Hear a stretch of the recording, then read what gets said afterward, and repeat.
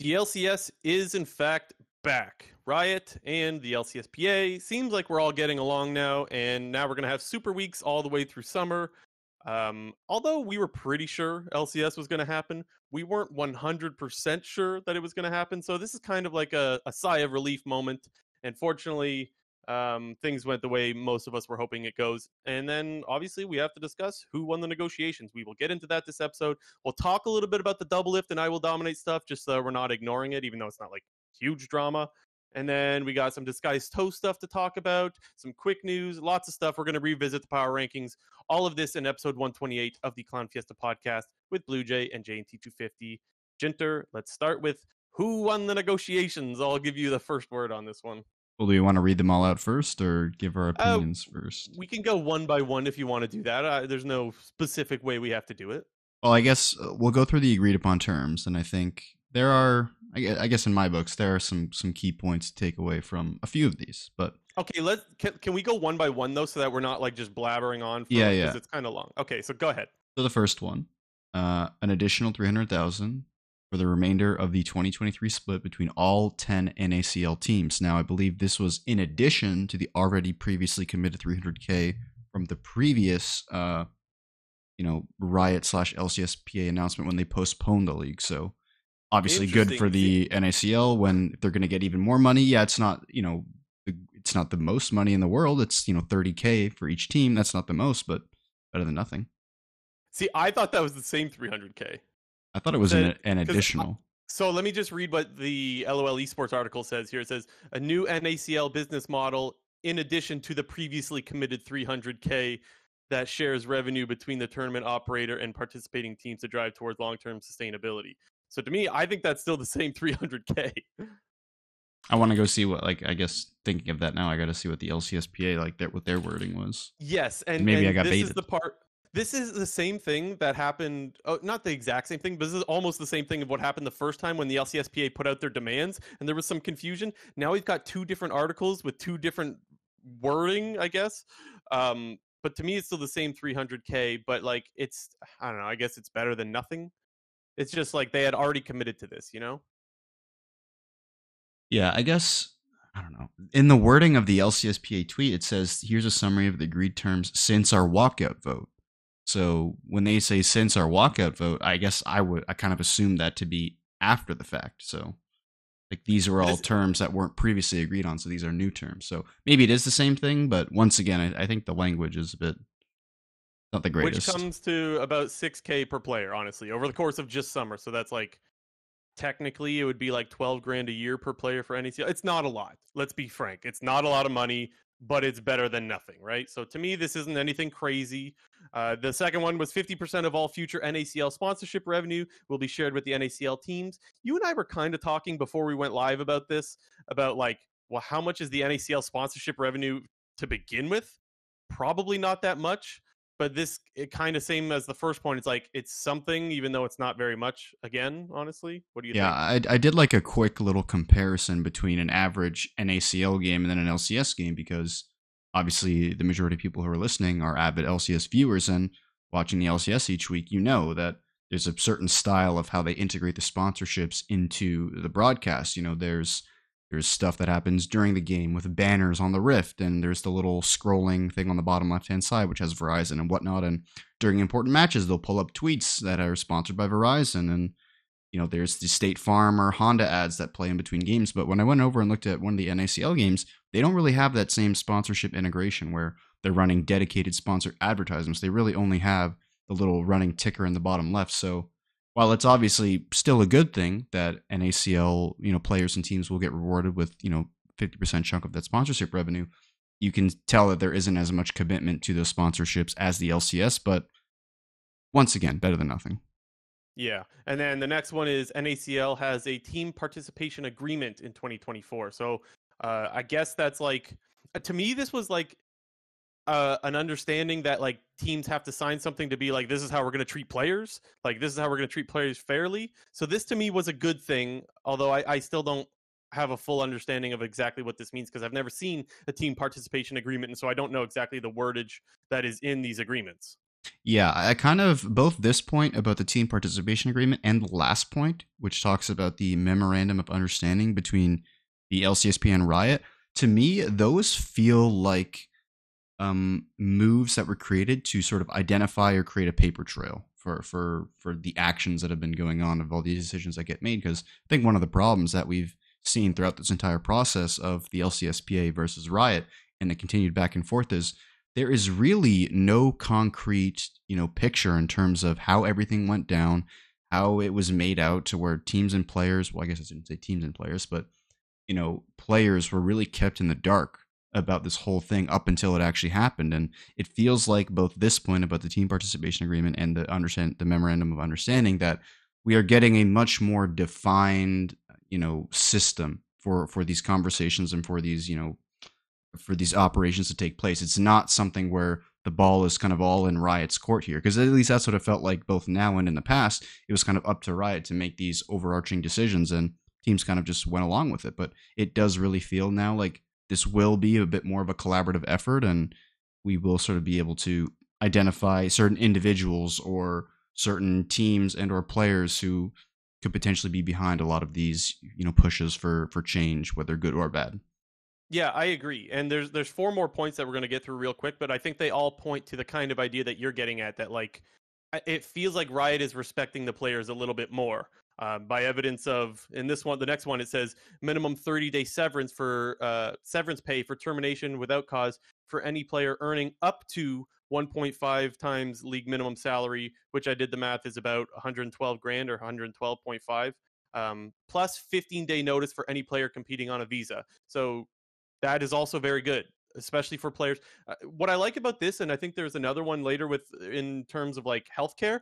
What I like about this is it shows the LCSPA rather has said multiple times over the last couple of weeks that like they value import players, and like this isn't just about the North American players. This is standing up for all the players within the league, and I find these things are proof that like, hey, yes, we do value these import players, and we are fighting for them as well. So that's what I like about those two. Those two little small things. Yeah, and a lot of this point, audibly from the players that we heard is that, especially with the sort of notion of team houses going away in the LCS, pretty much every single team no longer has a team house except for Cloud9. The majority of players who come into the LCS, whether you're a new player or a returning player, most of these people are locking themselves into housing for up to a year. And it can be very difficult for some of those players if the rug sort of gets pulled from underneath them very, up to, during, or at the end of a split. So obviously getting a 30-day severance pay for termination without cause for all players who are around the minimum salary area, plus 15 days for all import players, regardless of their salary situation, is obviously going to make the players' lives a little bit easier and hopefully gives them that little bit of extra security and yeah, it's like a little bit of a safety net. Exactly. Hopefully, it can maybe push their focus to fully beyond their play and their profession if they're at all worried about, their living situation or what their future might look like. Yeah, and I'm just going to skip one. I'm going to skip one ahead here to the next one. That is, teams take action to ensure all foreign players have mandated healthcare available to them when they first arrive in the U.S. That's the other one that I was referring to. That is good for import players. Again, just another example of the LCS PA standing up for all players, not just the North American ones. And then where was the one that I skipped here? Number 5. Players and teams share equal representation on a committee to determine any future changes to the practice schedule. There was, for those that don't remember or didn't know, there was a lot of discussion about practice and scrim schedule this year. They've been trying out different things, and it seems to be pretty split on the players' opinions. It feels like the players will have more of a say into what the schedules look like, rather than what seemed to have happened was they decided a new practice schedule, and then the players are just like, hey, not all of us like this. That's the sense that I get anyway. That's seemed like the same sense I got as well. And then the last one, which to me, I think this is probably the biggest one of all, is Riot and the LCSPA will sign an MOU, so a memorandum of understanding, that establishes meetings and notice parameters to ensure all parties are aligned before any future decisions are locked and communications are made. Now, to me, this was one of the biggest reasons for the walkout in the first place. I know it was getting rid of the NACL that really was like the straw that broke the camel's back. But to me, it was that Riot was making these decisions without the players' involvement or say at the table, which to me, that's what this MOU is supposed to. It's supposed to tackle that issue, and to me, that's one of the best things that the LCSPA is getting out of this whole list. To me, that's the biggest. Even if most of these things are very small, that's the one that I think is like Riot and the players and the teams coming together to be like, okay, this is where we messed up. Let's make sure this doesn't happen again. Yeah, I think both this point and the third point, probably in my books, were the two most important because it just sort of solidifies what has already been existing in a much more official and I guess I'm trying to think of another word for it, but it just feels like it makes everything official. You know, things are going to be documented, things are going to be noted, people are going to be held responsible. There are going to be ways to ensure that things like this do not happen anymore unless it is the collective decision of both Riot, the teams, and the LCSPA. Right. And we asked the start of the episode, like, which side won the negotiations? And I don't know if this is going to be a hot take. I feel like a lot of people are going to disagree with me here, but I actually do think the players and the LCSPA won the negotiations, not because they got a whole lot. I'm not pretending like they absolutely stomped on Riot here. But to me, they didn't really give up anything. Maybe I'm missing something. They suspended the league for 2 weeks, but got some stuff out of it. Whereas if they didn't walk out, like I guess what I'm saying is, what did they lose by walking out? Not a whole lot. Or did they lose anything? Am I missing something? I think the main thing to point out is that there are two different timelines that are going on here. If we want to start the timeline of being from before this announcement was even made, yes, obviously the players didn't come out on top because the NACL got destroyed. It didn't get completely destroyed, but 7 out of the 10 teams pulled out. But if we take a look at it from the viewpoint of after the teams made that decision, then most definitely, the players in the PA definitely won their side of the negotiations. So if we want to take it from the point that, before any of this even happened, yeah, obviously the players are going to lose out here because, 35 of them are no longer having jobs. But teams went ahead and made that decision already. That is not something that the players had any influence on.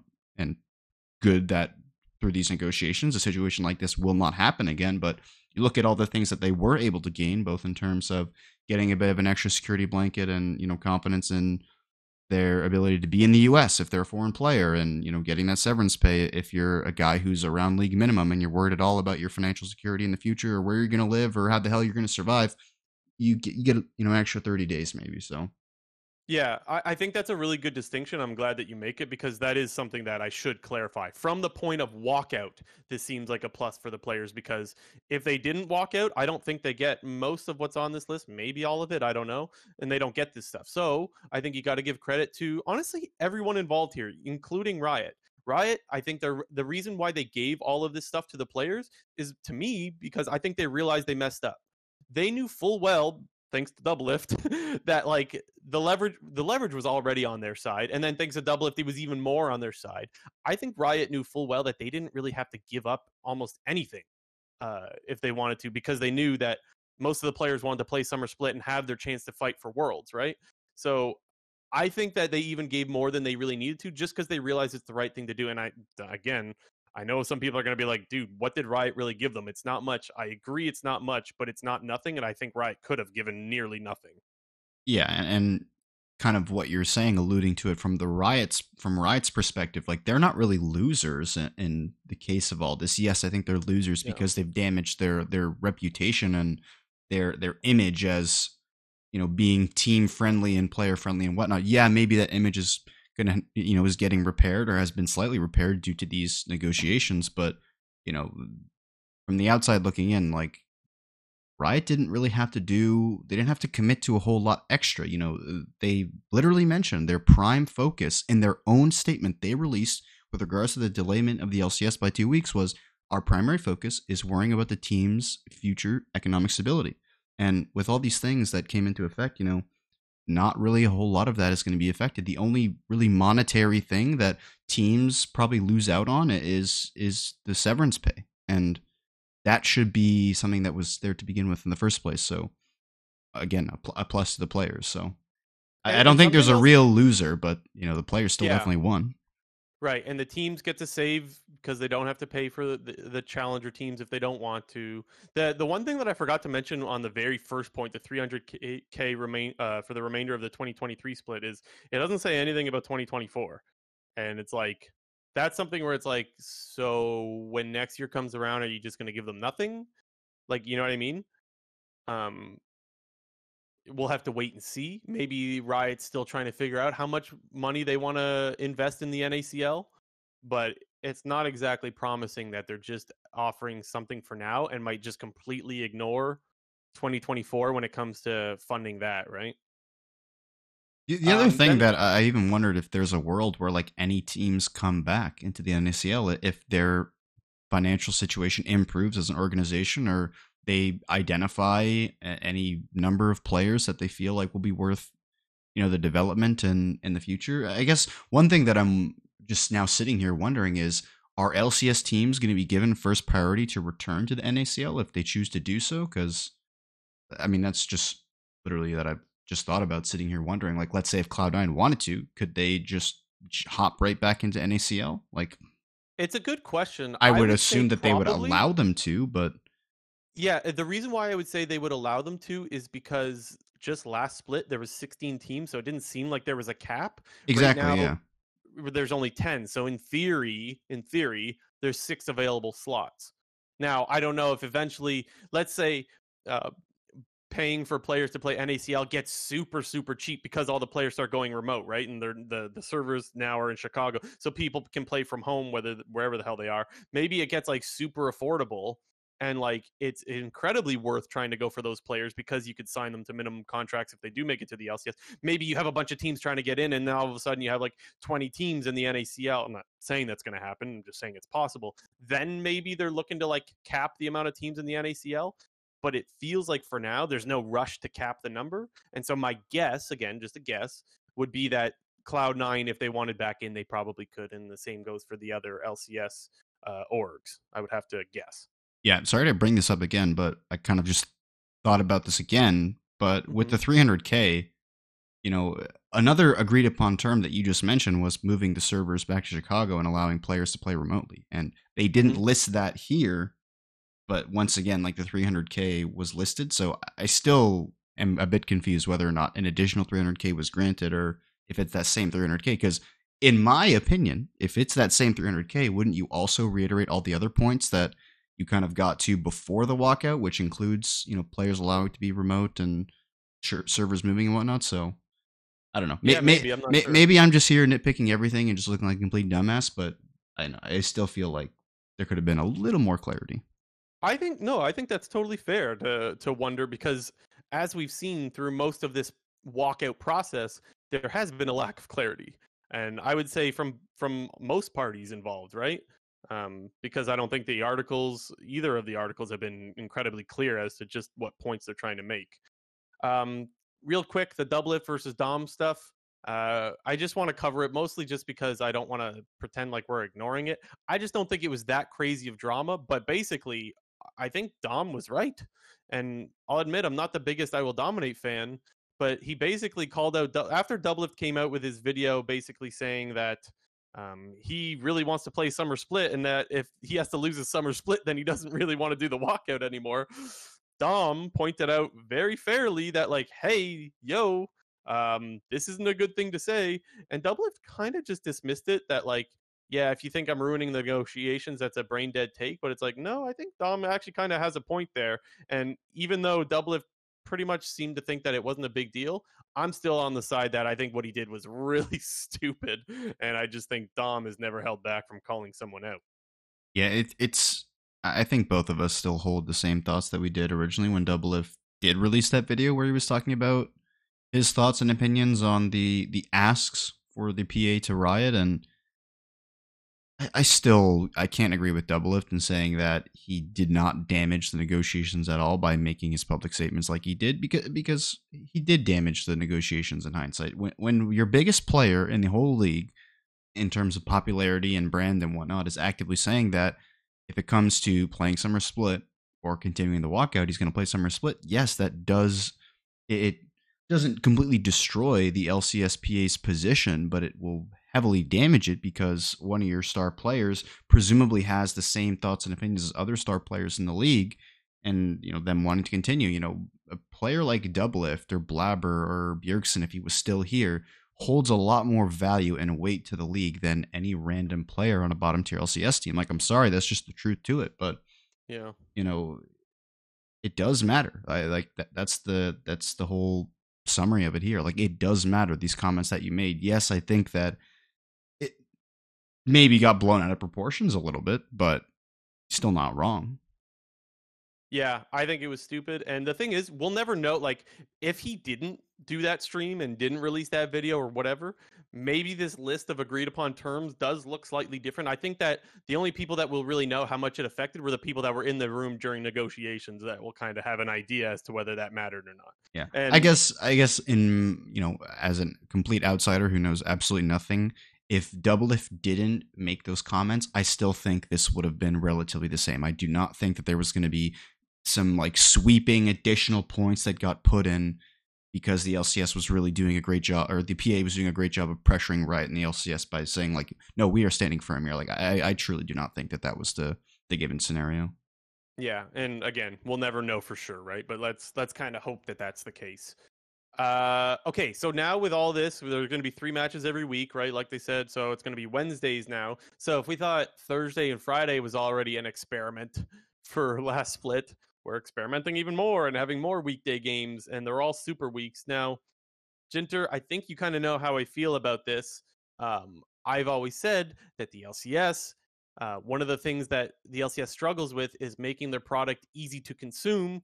I've mentioned that many, many times. Now you're asking people if they want to follow their favorite team to commit like 3 days a week towards games. So I don't know how much this is going to hurt, but I don't necessarily see what else they could do other than do super weeks. And as Big Buster Boy is amped in the live chat for super weeks, I think all of the diehard LCS fans will absolutely love super weeks. No problem there. However, for your more casual fans, I do think this might hurt viewership a little bit, honestly. I mean, in terms of the super weeks, I would consider myself a diehard, and I will admittedly say that before they did this in 2021, I was all for it. I was like, yes, give us those 3 days of games a week. But after a full year of it, I reverted to the opposite opinion. I thought it was just like a little bit too much. And yes, obviously, this is a special scenario where the season got delayed by 2 weeks. So we kind of are in a position where we have to play all super weeks to finish the season if we want to stay on track with the schedule of playoffs and worlds and whatnot.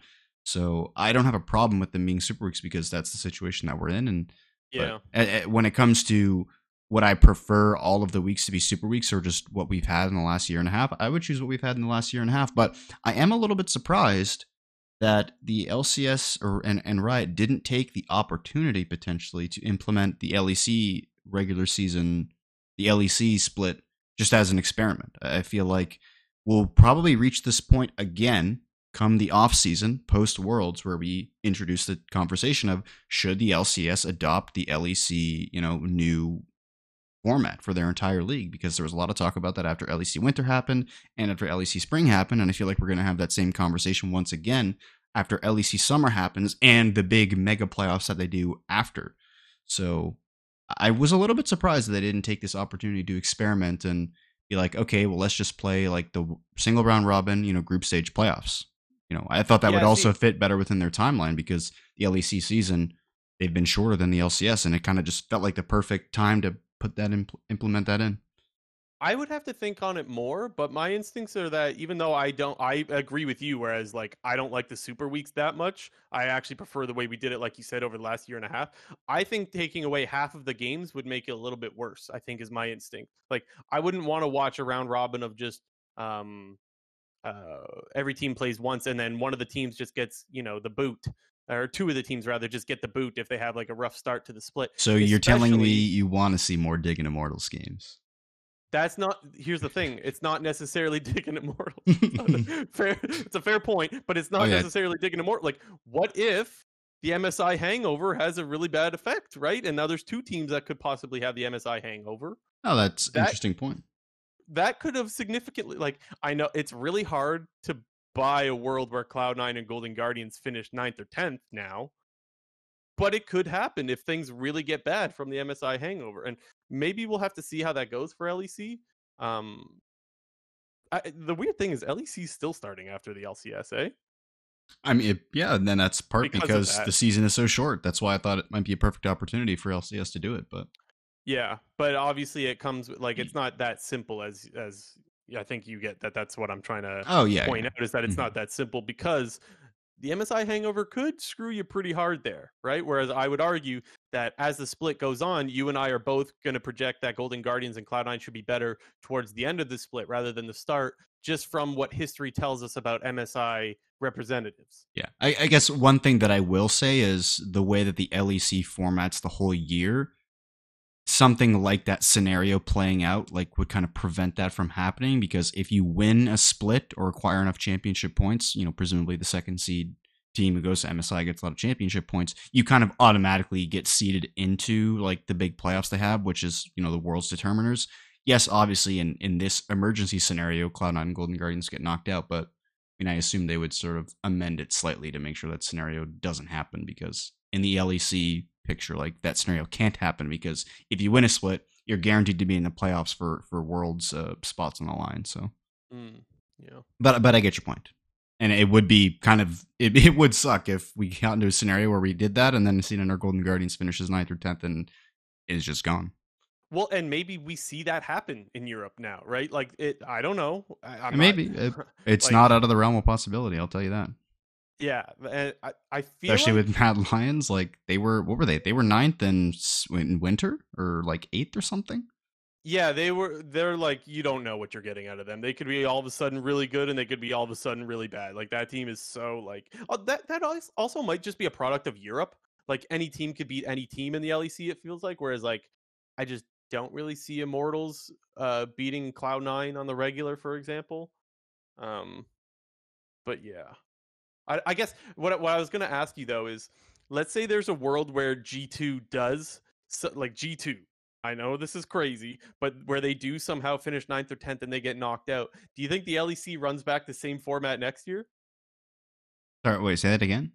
If G2 comes out into summer, or they come out of MSI with the MSI hangover, they go into summer and they finish in those two spots that don't move on. Do you think the LEC continues with this same format next year? Yeah, I think so. Because See, I would say no. I think they would be like, "Holy shit, what have we done? We completely screwed over one of our most popular teams." no, but they still go to they still can qualify for worlds. It's not like they're out of worlds. Like, they can't qualify for worlds or Oh, anything. that's true, because of championship points and stuff, right? Well, yeah, because Yeah, I guess, obviously people who are listening may not be as invested in LEC, but the way that the LEC is formatted, there's the winter, the spring, and the summer split, and then there's a whole additional playoffs after that. So they're going to play LEC summer playoffs and then play like a big playoffs after that, even. but even still, so you're right. But even still, it would be really weird to have a team like G2 just not exist for like half of the summer split, right? Because there's I don't remember what the second round robin is called or whatever, I mean, where you start to do best can of three. Like, can I that give you would an be example? weird, right? Let Yeah, me go give you an for it. example here. Season Yeah. 5, Cloud9. Mm-hmm. They had in spring, they were in finals, lost to TSM. Yeah. High left. We got Incarnation / Jensen, the whole high jungle with the Meteos thing. Like, C9 was Yeah, in, I remember. they didn't make playoffs, and then we didn't Yeah. see them at all for like a month and a half until Gauntlet showed up, and then they qualified for Worlds. So that would kind of be like what would happen if, for example, G2 didn't make it. It's like, yeah, they wouldn't be in the rest of that summer split, but they'd still show up at the end when it came to qualifying for Worlds. So Yeah. I get your Yeah. point, but I think they've done a good enough job to prevent that from happening with the way that they formatted, where automatic split winners are guaranteed a spot in the world's like qualifier playoffs, and if you accrue enough championship points, regardless of how you finish, in the 3 individual splits, if you have enough, you'll make it to the big playoffs at the end. Yeah, that's a good comparison. Fair enough. It would just be weird to see G2 just be AFK for a while, right? It definitely would And be weird, considering they've been the best org in that region since season 6. I don't think, now maybe knock on wood here, but I don't think there's a world where G2 would fall that far down, you know? And you said, like you No. said, maybe it's Mad Lions, maybe. But would be quite strange. Um, let's talk about the 2-week break, because I think, talking about the MSI hangover, you could argue that this helps. I mean, off the top of my head, Cloud9 and Golden Guardians, this 2-week break might have been kind of a good thing in for some teams, I guess, right? Yeah, I mean, it's 2 extra weeks that the teams who went to MSI are going to get to prepare on the new patch and scrim other teams because I think, like we mentioned in our, before the season got delayed and we're talking about the power rankings and whatnot, there was only about maybe a week's time from when the teams who would have been eliminated from MSI had to fly back to North America and then get ready to compete for the season. It was like a week and a half. Like that is no time at all. I think Mm-hmm. I'm trying to think. Was it EG last year who publicly said like they had 2 weeks before they came back from MSI and summer was supposed to start, and they said like, yeah, we're just gonna give our players a break and not scrim. I think it was EG, but Yeah, I think you're right. they were just I straight feel up like I like remember. the burnout is too like we need to preserve to prevent burnout. Like we're not going to prep for the start of summer, and I don't think they started off that well, but they still finished. Yeah, no, I think you're right because I remember we started having the discussions about whether EG was even the best team anymore. Uh, Whereas like we definitely thought they were going into MSI, obviously, right? If you just won the whole split, we were all like, oh yeah, EG's our best team. And then once they took the break and they were kind of struggling at the start of summer, which is normal, we all started having the normal questions that you have. But the other thing that I'll say is like there's a lot of roster changes. Like in the LCS, there's a lot of rosters that are completely different now. And so you could argue that this 2-week break helps a lot of the teams, right? Like CLG's different, EG's Oh, whoa, completely whoa, like a bunch whoa! of new players. I gotta call you out. You said Yeah, but they're CLG. CLG. Yeah, I know. Oh, but they're NRG now. I'm gonna still call them CLG. Oh Okay, no, no. CLG's different. We've had this discussion before where I'm calling them CLG. CLG's different. Uh, who else is different? 100T. EG very different. 100 Thieves is different. Like, yeah, like there's a bunch of new teams, right? So you could argue that this 2-week break actually is maybe just good for the league overall, as far as like players not or players having time to gel or whatever. Maybe not for Team Liquid. Because maybe this does hurt Team Liquid because they kept the same 5 and they went to Europe to boot camp and they were ready to hit the ground running in summer. And now it like kind of allows all the other teams to catch up to them. Maybe. What do you think about that? Well, I definitely think that it hurts. I've always said this, the first 4 weeks of the regular season are always the most important for the bottom teams in the league because that's the best time when you can capitalize on the teams who are above you if they're making mistakes or they're not fully prepped for the season. And this extra 2 weeks that's going to be given to all the teams is probably going to hurt the bottom teams the most just because it's likely that the other more top teams will improve at a more rapid pace than them. And they're likely to not have as big of an advantage as they could have with the longer off season and gelling with a new roster and whatnot. So I think definitely in the scenario of Team Liquid is a bit of a different case because yes, they were technically at bottom teams, they didn't make playoffs, but I still think everybody perceives them as a good team. But as you mentioned, this kind of gives everyone else who may be changing up their roster a chance to catch up. Yeah, and I don't want to pretend like this 2 weeks is the biggest thing. Like this is, oh my god, this is going to completely change the league. But I don't like. I do think it has an effect. I guess is what I'm trying to say. I do I'd think that put it that two anywhere weeks between matters a like lot. 10 to 15% that teams might get in a boost of performance with the 2 week break, which isn't a whole lot, but Yeah, it could push, some certain teams over others. and there's the teams with the visa issues, right? Whereas like maybe that 2 weeks gives them time to get their as far as we know there's still some visa issues and we'll talk about that in a little bit, but the teams that did have visa issues, if they got their player over, that 2 weeks is incredibly valuable, especially if we look back to Golden Guardians last split, right? Because remember when Gory came in, things weren't exactly the greatest yet, but as Gory started playing, like they took off and went on a huge win streak, and it was like, oh, what would have happened if Gory was here the whole time, and so on and so forth. We've had that conversation before, but And like, there's plenty of examples in the past where teams are yeah, getting, due to their imports not being available at the early part of the season, they tend to struggle. maybe the whole reason. Okay, tinfoil hat JT. We're getting back to tinfoil hat takes. I had a Maybe tinfoil hat take previously, but I forgot it up until now until you mentioned that. please share it if it comes back to you. Oh no, Mind. I I'm know gonna what say it is, but it relates to like the LCSPA stuff. But after you say yours, I'll say mine. okay. I like this whole new tinfoil hat shit that we're doing. It's good. The players, I think, we're just like, dude, Zeri looks kind of strong, and I don't think we really want to play right now. Maybe if we delay a couple of Oh weeks, my we god. could wait for the meta to shift.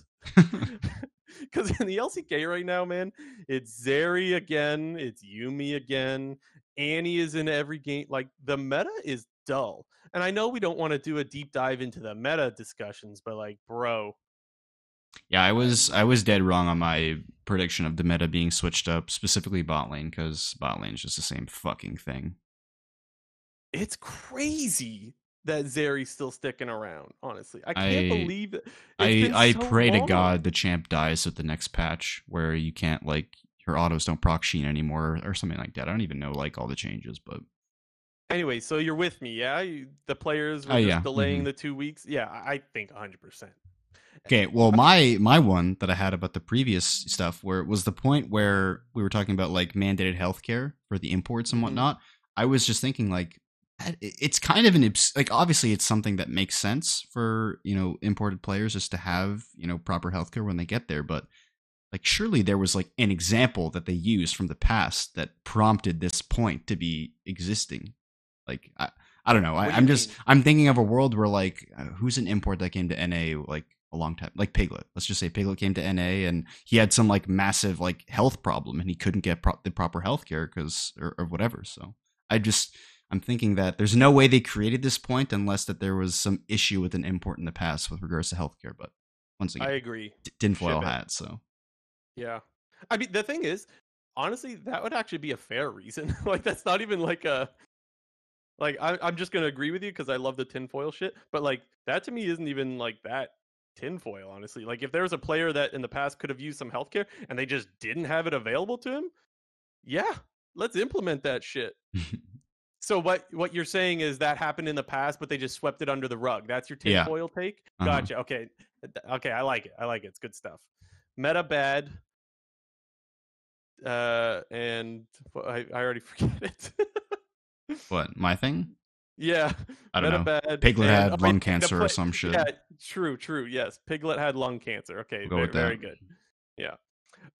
Okay, before we move on, if you guys are enjoying the episode, hit the subscribe button, hit the like button. All that stuff helps us quite a bit. We enjoy having you guys in the live chat as well. If you want to catch the show, we do them every Sunday night at 7 p.m. Eastern Time, 4 p.m. West Coast. And you can catch us at twitch.tv/clownfiesta podcast and be part of the live chat and help us when we're being stupid and tell us when we're missing stuff. Happens quite a bit. Let's revisit the summer split power rankings. We don't want to go on too long about this because we did it a couple episodes ago. So if you're curious on more of a deep dive of our thoughts going into this split, it is a little bit 2 weeks outdated, but there hasn't really been any games. So Mm-hmm. our opinions shouldn't really change. And you can go catch our thoughts just a couple of episodes if you're curious. J&T, you want to just spiel them real quick for the listeners? Yeah, just to give the brief summary.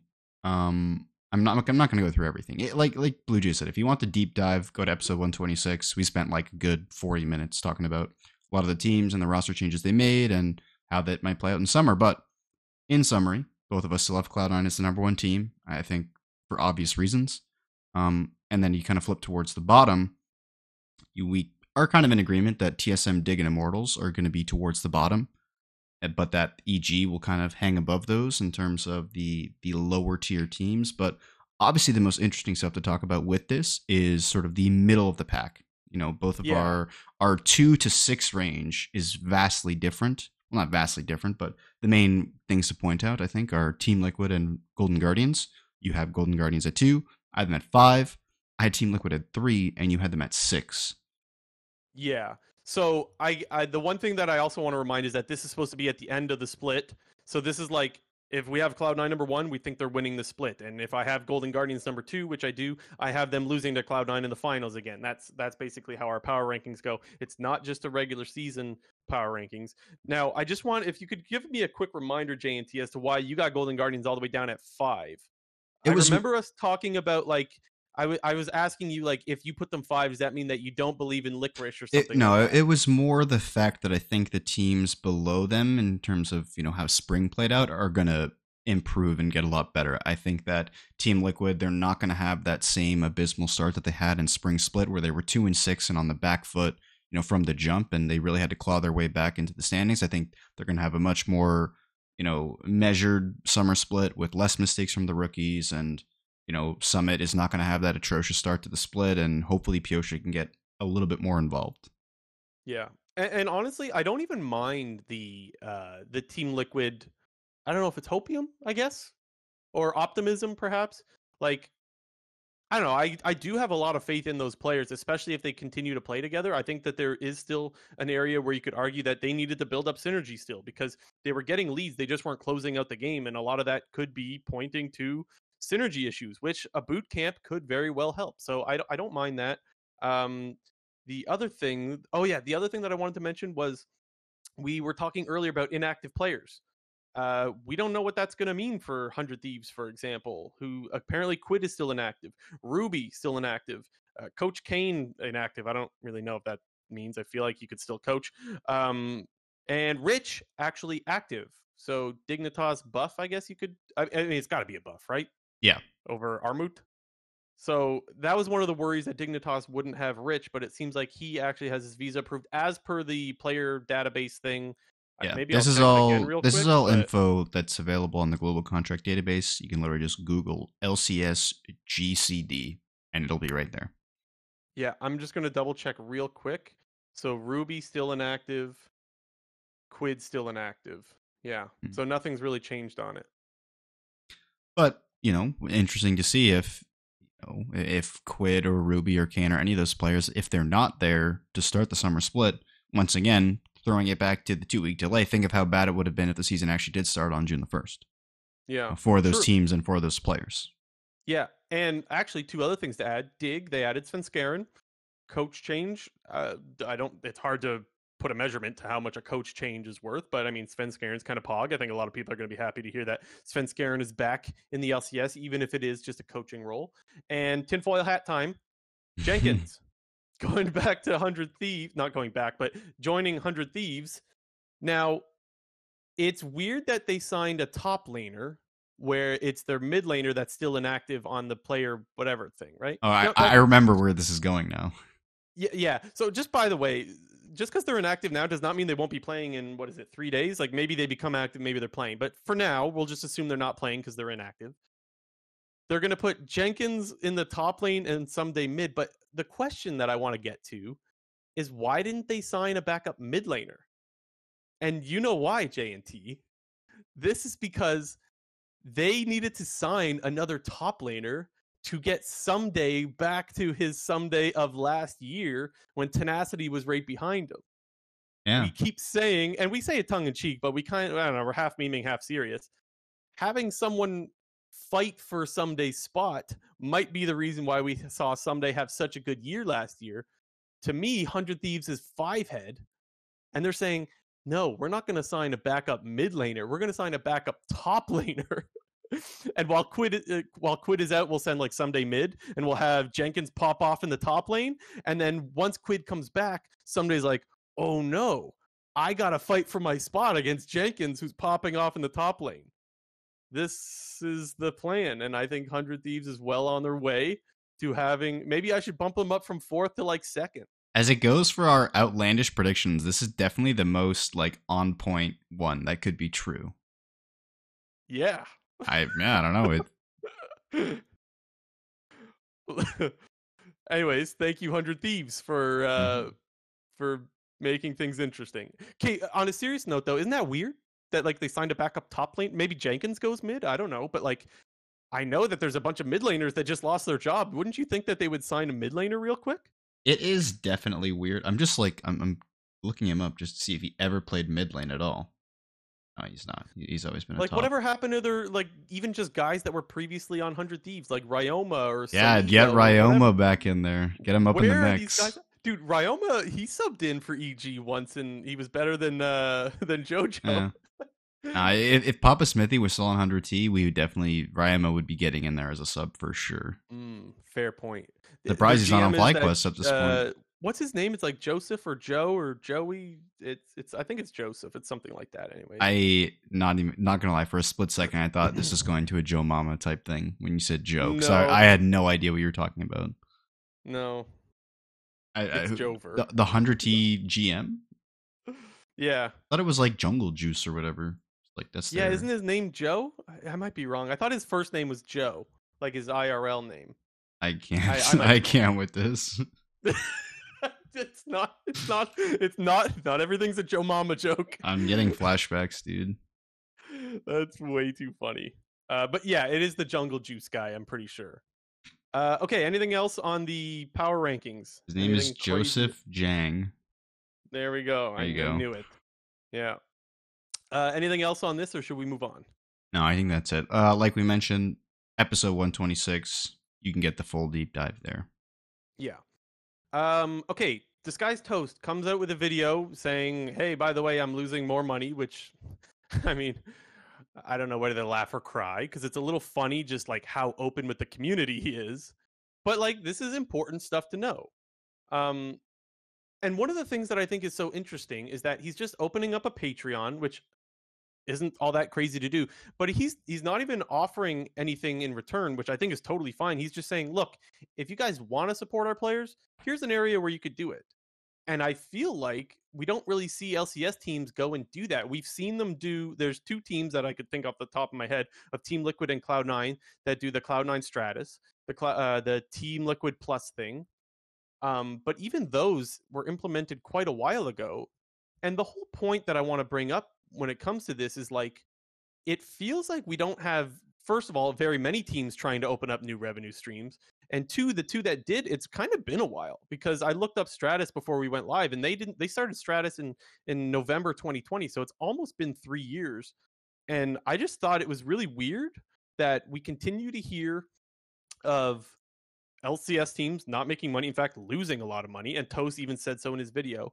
But like, there isn't that much effort to try to create new revenue streams. And the thing that I think is weird about it is like, you would think they would be throwing stuff at the wall to see what sticks. It like, maybe there's not a lot of options out there, but like they're not really trying anything. And I just thought that was really weird. Is it just me, JNT, or shouldn't some of these teams, even if they fail at something new, shouldn't they be trying to make money? Because clearly the sponsorship dollars isn't enough, the merch stuff isn't enough. Like, what are these teams doing? No. Well, on the merch point, I think Toast had a really good point where he wanted to maintain, this isn't verbatim or anything, but he basically said like the whole point that his philosophy with merchandise is quality over quantity type of decision making. Like he doesn't want to just release merch just to release merch. He even said it specifically with DSG. Like he could have just made yellow T-shirts and hoodies, slapped the DSG logo on it, and they probably would have sold like wildfire. And he's probably right about that, but it did make it sound like merch is probably something he's interested in the future, and that he will inevitably tap into if DSG is still around next year, which is a good thing because I think a lot of people would buy it, and obviously it's a good way to support the team and whatnot. But I wonder what it kind of looks like from the team perspective, because we definitely know that a lot of these teams are struggling when it comes to their finances and their ability to field competitive rosters and have enough money to run and operate their organization. Obviously those funds seem to be running low and or are in the negatives because just with the evidence of getting rid of the NACL. So I wonder if it's kind of a situation where they are truly hurting so badly that all they are worried about right now is like, cutting off as much stuff as possible to save, enough money. So that's kind of the world where I think that we're in. And I guess it's a pretty scary world, because if the teams can't even themselves try to create new revenue streams, whether that's through their own type of subscription service, merchandise, whatever it may be, something as simple as like, say, hey, I'm going to make a Patreon and you can donate there. Like it must be truly bad, their economic situation, if nothing is being done, because it's not like, just like you mentioned, it's not like something is being done. Only two of the 10 teams have done something like this. Like there are no additional streams. And I don't want to pretend like we have all the answers and we know exactly what you can do to open up a new revenue stream. If it was that obvious, I feel like teams would have done it. What I am surprised at is that we haven't even heard of teams really trying new things. That's the crazy part to me. And one of the things that I thought was so interesting with Toast is he said like, look, if you guys just sub for the $5 a month or whatever it is, he'll just open up the books and kind of show you like how much money he's making and not making. That's what he said in his video, that like he's just going to be completely open, which I don't think we've ever heard of any LCS team being willing to do that. Well, and not that this is super related to what we're talking about, but I think one point that we both have agreed on for a long time now is making these finances public, whether it doesn't have to be the whole shebang, but at least part of it, I think would give both the teams, orgs, and community a lot better understanding and perspective on these types of things, and maybe would be able to create some solutions. But as from the outside looking in, like we are totally in the dark when it comes to the actual numbers, like the X's and O's of the situation. Yeah, we have an idea of what it may look like, but that's why I'm wondering from the team perspective, like, is it truly getting that bad to where like the only and primary focus is just like saving as much money as possible? Because if I had to guess, that would be my guess. That's my only logical guess at this point, is the teams are hurting that badly that they have no other time to even focus on these potential endeavors. Because when it comes to merch teams, like not all 10 LCS teams even like are that involved in merch. The only ones who really are, I would say, are Team Liquid, FlyQuest, Cloud9, and 100 Thieves. Like, what other Yeah. LCS teams are like actively releasing new merchandise on a monthly, yearly, or bi-yearly basis? Like, EG was. I'm just not confident that they're going to continue into the future after they've dropped their whole LCS team and they're clearly looking to cut costs, right? Like EG had a new jersey this year and they had new ones for Worlds and they had a new one at the start of last year. I just don't think going forward we're going to see that much new stuff out of EG. So like they're probably one that like not. maybe EG, but I'm not even sold on that. And if I had I, to also guess, they probably only introduced, a lot of those jerseys and whatnot is due to the fact that their team was succeeding so much and they were going to Worlds and MSI and whatnot. I mean, yeah, yeah. teams are only going to release new jerseys if they're at international events, but, you don't have to do a bunch of other merch to begin with anyways, because you look at the bottom teams and they don't do anything. Like, when was the last Yeah. time you've seen any merch advertised for Immortals, Dig, Golden Guardians, NRG/CLG? Like, nothing. Now I think about it, all these teams are coming out with new jerseys. They ESM just even, like, they it don't do doesn't really anything. matter though, right? As far as like merch is one of those things that like if you're still planning on making money off of merch in the LCS and like that's your plan to make money, like Unless you're no, 100 we already Thieves. know. Yeah, sure, right? But I'm talking about those orgs that you were Yeah, talking yeah. about, the ones that like Uh-huh. there's no point for Immortals to come out and advertise a new jersey. No one's gonna buy it. And part of the problem is they're kind of too late. Like, it's too late for them to even do that at this point. Like, if they had introduced it, a time when they were initially in the LCS, and it didn't even have to be back when the team was succeeding in the early days. Like, even in seasons, I guess, when did they return? Because they were Optic in season 8 and 9, and then they came back to Immortals in 10. But that would have been the time to sort of implement something like that, or even Dignitas. Like, when Dignitas got back into the LCS after being gone post, season 7, like that would have been the time to do that. And you're kind of at a point now where, since the league is hurting so bad, like, you're too late almost, it feels like. Also, I need to call out two orgs because I forgot that how funny and stupid this was. So, for Optic, I tried buying their jersey when we went to Detroit that one year. You remember that? So Do you then, remember so they were they definitely in the didn't? league then in season 9, right? Yeah, Optic Okay. ran. They didn't have any jerseys there to sell. I don't know if they ran out or they just didn't have any. But like, I feel like there wasn't a lot of people that were like clawing their eyes out for Optics jerseys. And when we went to the booth, they just had none. I'm like, what the hell? So there's that. So that was shit. But also Dignitas. Do you remember this story, I Jameson? know. Dignitas, I order a jersey, guys. They send it to me. Well, first of all, they don't end up sending it to me. I don't. It just never comes. Then I tell them again, like, hey, I ordered a jersey. Then they say they sent one to me. That one ends up getting plucked from my mailbox, so I don't blame them for that. That I just live in the fucking slums, I guess. I don't know. So it literally gets stolen out of my mailbox. Someone rips the door open, steals it. I'm like, okay. I tell them, I order another one because this one's not their fault. Fine, order another one. They send the wrong jersey, man. The first time they just didn't send it, and the second time they might have sent the right jersey. We don't know. The third time they legit sent one that had like this gambling company over. I still have it. I just refuse to wear it. I'm like, this is not the jersey I ordered. Like, so even the orgs that like are desperate to sell jerseys just fucking suck at it. Anyway, I'll that's the end of my still rant for that. always love that Immortals jersey in season 10 where it was like black jersey with the green Immortals it was like a black shirt with a green Immortals logo and a red square that had like Honda on it or something. Maybe it was Toyota actually, but it Yeah. was like the ugliest jersey known to man. It was hilarious. Anyways, the last thing I'll say bar the season 7 FlyQuest jersey with the OG FlyQuest logo. oh Only my the god, only the true homies remember that. that thing is something else. Undefeated FlyQuest. That was a time right there. I guess the last thing that I want to say on the whole Disguised Toast video where he's talking about like losing money and all that stuff and just asking for Patreon, I honestly would not be surprised if Toast just being like, hey, if you guys want to support us, here's the link. I wouldn't be surprised if that does better than like Cloud9 Stratus, for example, because I don't know about you, J&T, but I don't even remember the last time I heard of Cloud9 Stratus or Liquid Plus. Like they're completely forgotten. It feels like teams have given up on promoting it, but I could just be missing it. I've seen C9 promoting Stratus a decent bit, so. And I guess the other problem with it too is that like isn't Stratus like $500 or something? They did drop the price at some point.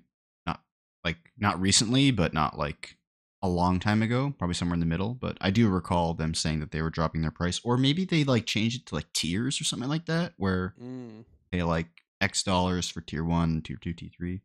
I don't remember exactly. The funny thing is, it feels like I'm targeting Cloud9 and Team Liquid for having something that failed, but honestly, I think they deserve props for trying something else. They're the ones that maybe it's been a couple of years since they tried something, but they tried something. And that's what I can't believe is that we're not even hearing about teams trying. It's almost like they're too embarrassed to fail at something else.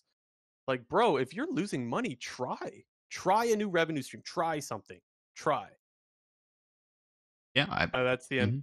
Thanks for coming to my TED Talk. Well, okay. Yeah, I feel like we move on to our predictions. Let's do that. It's Super Weeks here on out. They're back to 0-0, new split. We totally didn't forget to do this in the episode before we knew that there was even a lockout. Like, totally just didn't slip. What are you talking about? We just knew, I guess. Like, I don't know. Yes. Yeah. Okay, let's get her going. Let's speed run the predictions. Okay, rematch of the finals: Cloud9 versus Golden Guardians. I will be sticking with Cloud9. Me too. Team Liquid versus TSM. I got faith in Team Liquid this year. I'll be rolling with them. Do we both have TSM last? Yeah. Yeah, so Team Liquid. Dignitas versus Immortals. This is interesting. I think we both have them interchangeably 7 and 8. Yes, based on that, I'll have to go with Immortals because I did rate them over Dig, but it's very close at the bottom there. Yeah, I think both of these teams are going to have a rough split. So the thing is, I took Dignitas both times in spring, and I paid the price for it. And I could just choose to switch, but no, I'm going down with the ship. I'm going Dig. They got to beat Immortals once, man. Mm-hmm.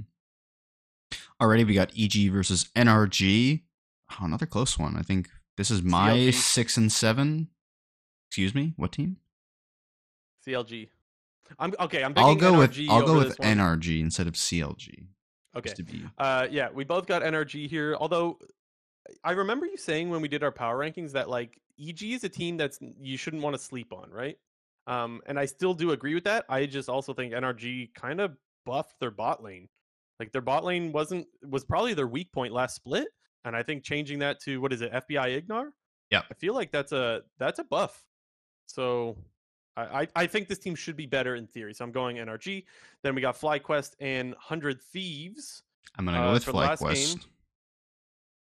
Yeah, I'm going to go with FlyQuest also. I guess trust in Vulcan. Yeah, I mean, assuming it's hard to say. Like, also Jenkins might be playing. Yeah, exactly. Like mid or top. Like there's some potential issues with the 100 Thieves lineup. All right. Thursday now we got Dignitas versus Cloud9. Cloud9. TSM versus FlyQuest. 100 Thieves versus Team Liquid. Now, if it was a straight up like 100 Thieves with their full roster, it'd definitely be a lot closer. But assuming that they're not going to have their full roster and my faith in Team Liquid, I am going Team Liquid. Yeah, me too. Because they did the whole boot camp thing. I still had them 6th on my power rankings, which maybe I shouldn't have. I don't know. But yeah, I feel more comfortable in Team Liquid right now than I do 100 Thieves. We got NRG versus Immortals. I'll roll with NRG. I just realized how weird it is that it says NRG in text and then NRG like the logo right after. Dude, like the NRG logo is almost not even a logo. It just says their letters. Like it's not even like they did not put a lot of time into this logo. And then last game that day is Golden Guardians versus Evil Geniuses. I'll go Golden Guardians. Golden Guardians. Then the first game on, what is this, Friday now? It's Immortals versus TL. I'm going TL. Me too. Golden Guardians versus FlyQuest. I'm going Oh, FlyQuest. You have Golden interesting. Guardians at 2. You had FlyQuest at Yeah, 3.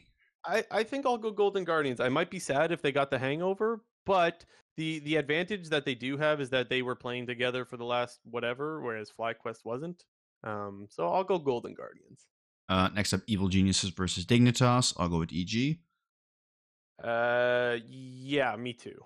EG. NRG versus 100 Thieves. I think I'm probably going to pick NRG, actually. Yeah, me too, which means that we have 100 Thieves going 0-3 to start, but I had them fourth on my power rankings, but I got them starting 0-3. Yeah, I mean, I know that we have talked about the potential, visa problems and whatnot, but I do wonder how that will affect their start to the season if it is a situation where they're playing Jenkins and some days going mid or some days top and Jenkins is mid or something's going on. So I do think that 100 Thieves might struggle out the gate with some potential dysfunction. Yeah, I concur. Okay, then last game, Cloud9 versus TSM. Cloud9. Yeah, the El Clasico. We need a new El it's 1 versus Clasico at 10. this point of the LCS because C9 versus TSM feels kind of dead at this point. What would be how do you define that, and what would be the new one of that? Do we have one? I don't know. I mean, Like Clasico makes it sound like, well, it doesn't make it sound like it is like an old, we'll say, rivalry in air quotes because we don't know what else to. Yeah. But like, does that even exist anymore? I don't know. We might have to make one over time. Like maybe if Golden Guardians and Cloud9 continue to play well. I mean, sure. Team Liquid and Cloud9 have always been pretty close. They really haven't had like a lot of premier best of fives, but yeah, they usually are always two of the teams at the top of the standings. Fair enough. Okay, let's do quick news, and that'll be the show. Yeah. Sorry, I was not even ready to get this off the screen, but we do got some quick news. First one, kind of actually big news. Shox announced that she's taking a break from the LEC Summer Split, will not be participating in it whatsoever, but will be back for the mega playoffs that happens at the end in Europe and also at Worlds. Yeah, this to me is a really big deal. Not because it's just Shox, but because, like, look, you and I have been very honest that we don't usually watch the in-between game content, in between games, especially for Europe. I don't watch any of it. One thing that I will say is I watched the LEC one more than I would the LCS. Interesting. I definitely watch more of the LCS one. But regardless, what I do know is that there is a lot of people that are very vocal about how important it is to have Shox there or Dash there in the LCS. Like, it just because it doesn't affect me all that much, it doesn't mean I don't recognize that it affects the viewers a lot. And I think like it's just too bad because I don't like, obviously I'm not blaming Shox at all. Of course not. She's going through some rough shit right now. It's just unfortunate that like some of the people that we have, some of the best personalities that we have, we're slowly losing them due to different circumstances, and even yes, in different leagues. But like, I feel like this is a big deal.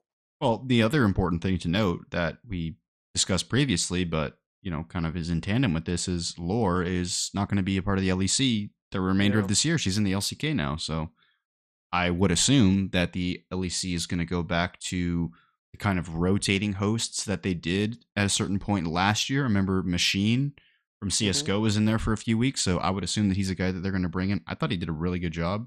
I remember watching the LEC when he was in there. I was like kind of worried that he wasn't going to get the vibe of it whatsoever, but he was like perfect plug and play. So yeah, him and Shox are both natural. Like I've seen Shox do CSGO stuff as well. Like they both, they're just good at their jobs. So yeah. I suppose that just because Shox isn't there doesn't mean you don't have anyone, but like it is the person that people like to see on the desk. So that kind of feels bad. And hopefully, oh my God, ready to go. I just thought of this. What if they get Dash and he goes to the LEC? Oh, let's go. I mean, I haven't seen any of his stuff that he was. Shox is taking a break to let Dash come in. I haven't seen any of the Valorant stuff that he's been doing. I know he's been involved in some of the Valorant broadcast stuff since his, non-involvement with the LCS, but I can't really comment on even if he's available or what he's been doing lately. So I don't really know. But yeah, we hope that Shox is doing better and hope that she's back for the playoffs, like you said. And I'm sure that her Worlds. plan is to come back. It's just when you're dealing with shit that she says she's dealing with, it's pretty unpredictable. So hopefully she gets better and comes back. After that, we got Maple back to PSG Talon. Interesting, right, JT? He's making a return. Obviously, TSM dropped him to save money, and the fact that he's going back to PSG means that we'll likely see him at the World Championship. That's cool. The only problem is you won't see him at the World Championship playing against TSM. Unless That is for sure. unless next Unless year TSM has this godlike LPL team that we're assuming they're going to the LPL. Even that, I'm still not convinced TSM's just going to go over to the LPL and be beast. Honestly, I'm not buying it, but maybe. My point is, I would like to see Maple play TSM. I just don't see it being all that likely. yeah, I don't think Maple's ever going to hear or see TSM ever again in his life. Okay, if Maple Actually, does make it to actually, unless they move to the LPL and Maple somehow gets back into the LPL or some bullshit like that. True. So never mind. I rescind that point where he's never going to hear or see TSM ever again. Yeah, I missed that. That's a good catch, Jinter. Good catch. And then oh my god, what the EDG stuff? This is something else. Oh, it's a banger, absolute banger. So if you guys haven't been following the LPL at all, I know I've been following it a lot more since we've had no LCS, but the EDG, there was a big rumor that came out that apparently Leave, their current AD carry, who was a rookie last split, who also, by the way, was insane. He was one of the best ADs in the league, probably just behind both Elk and Ruler, a lot of people would say. Apparently, he was engaged in some prostitution activities during the spring split, similar to Huang Feng back in like what was that at the end of like season 10 and some other AD carry that they named who was an LPA AD carry, but I forget his name. So obviously there's some cultural differences here. To me, this is whack. Not that he did the prostitution thing, which, by the way, that's kind of whack, but that they just sold him out like that and said, hey, by the way, this guy's seeing a prostitute. Did you really have to do him like that? Couldn't they have just said, like, there's some issues or something? Like, don't get me wrong, we're always asking teams to be more. I think it was more part because like it got exposed on like Weibo or something. It wasn't that like the team outed him. I think that people just uncovered it. Regardless of who it is, like, don't do the guy like that. That's some pretty personal shit. I just can't believe that like someone saw that and was like, yeah, we gotta leak this, we gotta tell everyone. Poor guy. But with Leave not being a part of EDG anymore, With one door closing, another opens. the GOAT, the LPL GOAT, most people would probably say, Uzi, he's back. He's going to be the AD carry for EDG. They also signed another guy whose name is The Snake, who did play in the week 1 matches for EDG in the LPL, but the plan is obviously to get Uzi in there whenever he's ready. I'm hoping and assuming that he's not, his wrist injuries have either been improving or, he's able to play the full split and whatnot, because on his time on BLG last year, where he was kind of playing like the super sub role with Doggo in the BLG squad, then it was, I'm assuming, he was kind of like, what's the word? I mean, he was on like a pitch count. I'll use a baseball term for you. To me, it felt like he was on a pitch count where he couldn't actually play or practice that hard due to his wrist injuries, and hopefully that's not the case this time around, and he's actually going to be able to play full time. I love the baseball reference, J&T 250. Guys, this is, for our listeners, this is impressive. Dude, it's because from Jinter. Okay, my bad. Should have went with minutes restriction or snap count. No, that was good. I liked it. You don't whatever. Esports and baseball, there's not a big overlap there. Except for you. Yes, I'm one of the few. Yeah. And maybe Cubby. We had him on the show one time, and I never even made the connection that he was saying he's from Chicago. His name is Cubby. He's probably a baseball guy. Never made that connection, but okay. Yeah, nobody cares about baseball. LP in the live chat saying that the Snake is low-key Prodigy as well. I know Lamau LP. I know you're an LPL guy. I didn't know about this. I just assumed he was a shitty sub. So I guess I should assume is the Snake an AD carry? I'm guessing. Yeah, he is. Just that sounded like that would be fitting. I think that signing is probably like, well, it's backup for a couple of reasons. If the wrist issues are a problem, or if Uzi's just not that good anymore. like I know it's hard for people to imagine a world where Uzi isn't good, but like even the best of the best can fall off when they're no longer playing at the top level. And I don't know how much Uzi's been playing. So okay, and Lamar LP also saying the Snake was rated at one point as one of the best LDL ADC prospects, LDL All Pro, which LDL is like their academy. So, yeah, to me, stop me if I'm wrong, anyone, but to me, it seems like there's just as much of a chance that this Snake player, the Snake, could be playing just as much as Uzi, perhaps, maybe more. I don't know. Yeah, maybe. Either way, if that is the case, then it sounds like they have the short term option in Uzi, and then obviously they can potentially commit to this guy long term. So Yeah, they're pretty doing the decent. 100 Thieves someday thing, whereas you gotta light a fire Oh under yeah, someone's yeah, ass. okay. 6-man roster. I feel like this guy is like only. Whenever I look at his name, I think of like Snake, like the team that was in LPL, like back in season 5, 6. That was like when I actually watched LPL, but. Not that I watched it, but I like followed the league a bit. I like knew the teams and the players, but that their logo was fucking sick, man. It was like this golden like thing that was going on. I remember that team. It was sick. I have no recollection of this. I guess just I'll just reiterate. I still can't believe that they sold the guy out for prostitution. That I'm not gonna get over that for a while. That's whack. Yeah, no, it's pretty funny. Okay, is that it? That's it, right? I believe so. Okay. Honestly, I know it's a short episode, but still longer than I expected. Okay, thanks guys for hanging out. We do plan to be back next week, same time, like I mentioned earlier, 7 o'clock East Coast, 4 o'clock West Coast. We will be covering the split. Should be a good one. We get LCS back. How can you complain, right? Remember to subscribe. Remember to leave a comment. Remember to like all that stuff, and we will see you guys next time.